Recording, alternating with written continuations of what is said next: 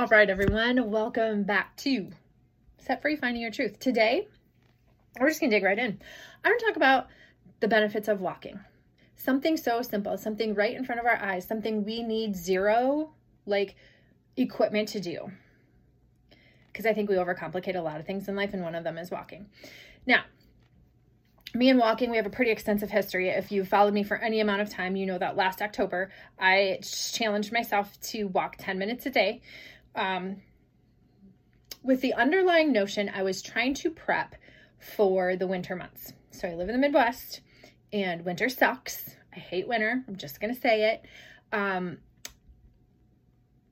don't want to throw around this seasonal affective disorder because I hate labels, to be honest with you, but I just don't like winter. And in the wintertime, when it's cold out, we don't get outside near enough, right? We don't get the vitamin D that we need. We don't get the fresh air. So I challenged myself to 10 minutes outside every single day. And I did it for 130 some days, you guys, till I broke my freaking ankle on some black ice because we had a hell of an ice storm, and I fell and I broke my ankle and it sucked. Okay. If you've ever broken an ankle, it sucks. And to be 40, I was 44.9 years old, and breaking a bone for the first time when you're almost 45 is a bit of a life-altering experience. But at any rate, I am almost 6 months post-break, back to walking. It didn't take me long to figure out that I needed to get back outside, at least while I couldn't walk yet. And then when I got my boot, my air cast, whatever the hell you want to call that apparatus, I was able to walk and move around. Now, sometimes that 10 minutes was one block, but it was 10 minutes. There were a lot of benefits that I felt to that. And walking super powerful for you guys. So I just want to break that down for a little bit and give you 7 benefits of walking. There's so many more, but I just want to focus on 7 today. Number 1, it boosts creativity. If you're in my mastermind, you know this, because when I am out walking, especially when I'm out in nature where it's quiet, outside of town, I literally, the creative juices are flowing. I am posting in that group and oh my gosh, you guys, what about this idea? Or I'm just getting hyped about life and sharing that with them. So definitely walking will boost creativity. Just in general, you guys, movement is medicine.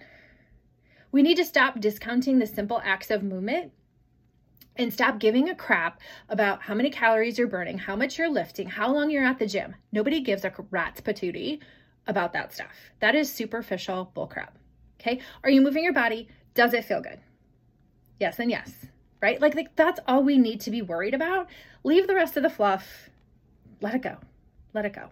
Walking, you guys, builds resilience. You are less likely to get sick. I think it was kind of ironic because right before I broke my ankle, I read some statistic that said people who walk 30 minutes a day are so many less times likely to get a cold. And I'm like, I don't like to get colds, so I'm going to keep walking. So there are definitely health and immunity benefits to walking, getting fresh air, getting outside. It slows aging. Hello, if you're in your mid-40s like me, I want everything that's going to slow the aging process. I want age to only be a number. I want to feel like I am 30 all the time. Anybody else? Right? Walking also boosts your mood. Natural endorphins, you guys. I literally, just before I recorded this podcast, was out for a 25-minute walk. It's 80 degrees out. It's hot. It's sunny. But I was like, whew, that felt great. That felt amazing. It was just the pick-me-up I needed to have the energy to come and give you guys the energy as I'm recording this podcast, right? So it boosts your mood. Now, another benefit to walking is that you can do a little often in the cracks of your day, because I'm sure what you're saying, Mom, is, but I'm too busy. I can't walk for 30 minutes a day. No sweat. Break it into 10-minute segments. I oftentimes do this. I was just talking to somebody on a one-on-one call today about how I break that up for cracks in my day.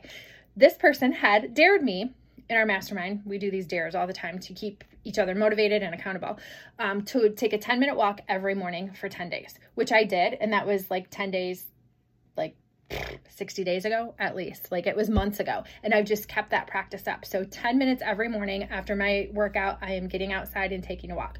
I usually take a walk on my lunch break or shortly thereafter when my workday is complete. And then later in the day, I take another walk. I just break it up into chunks.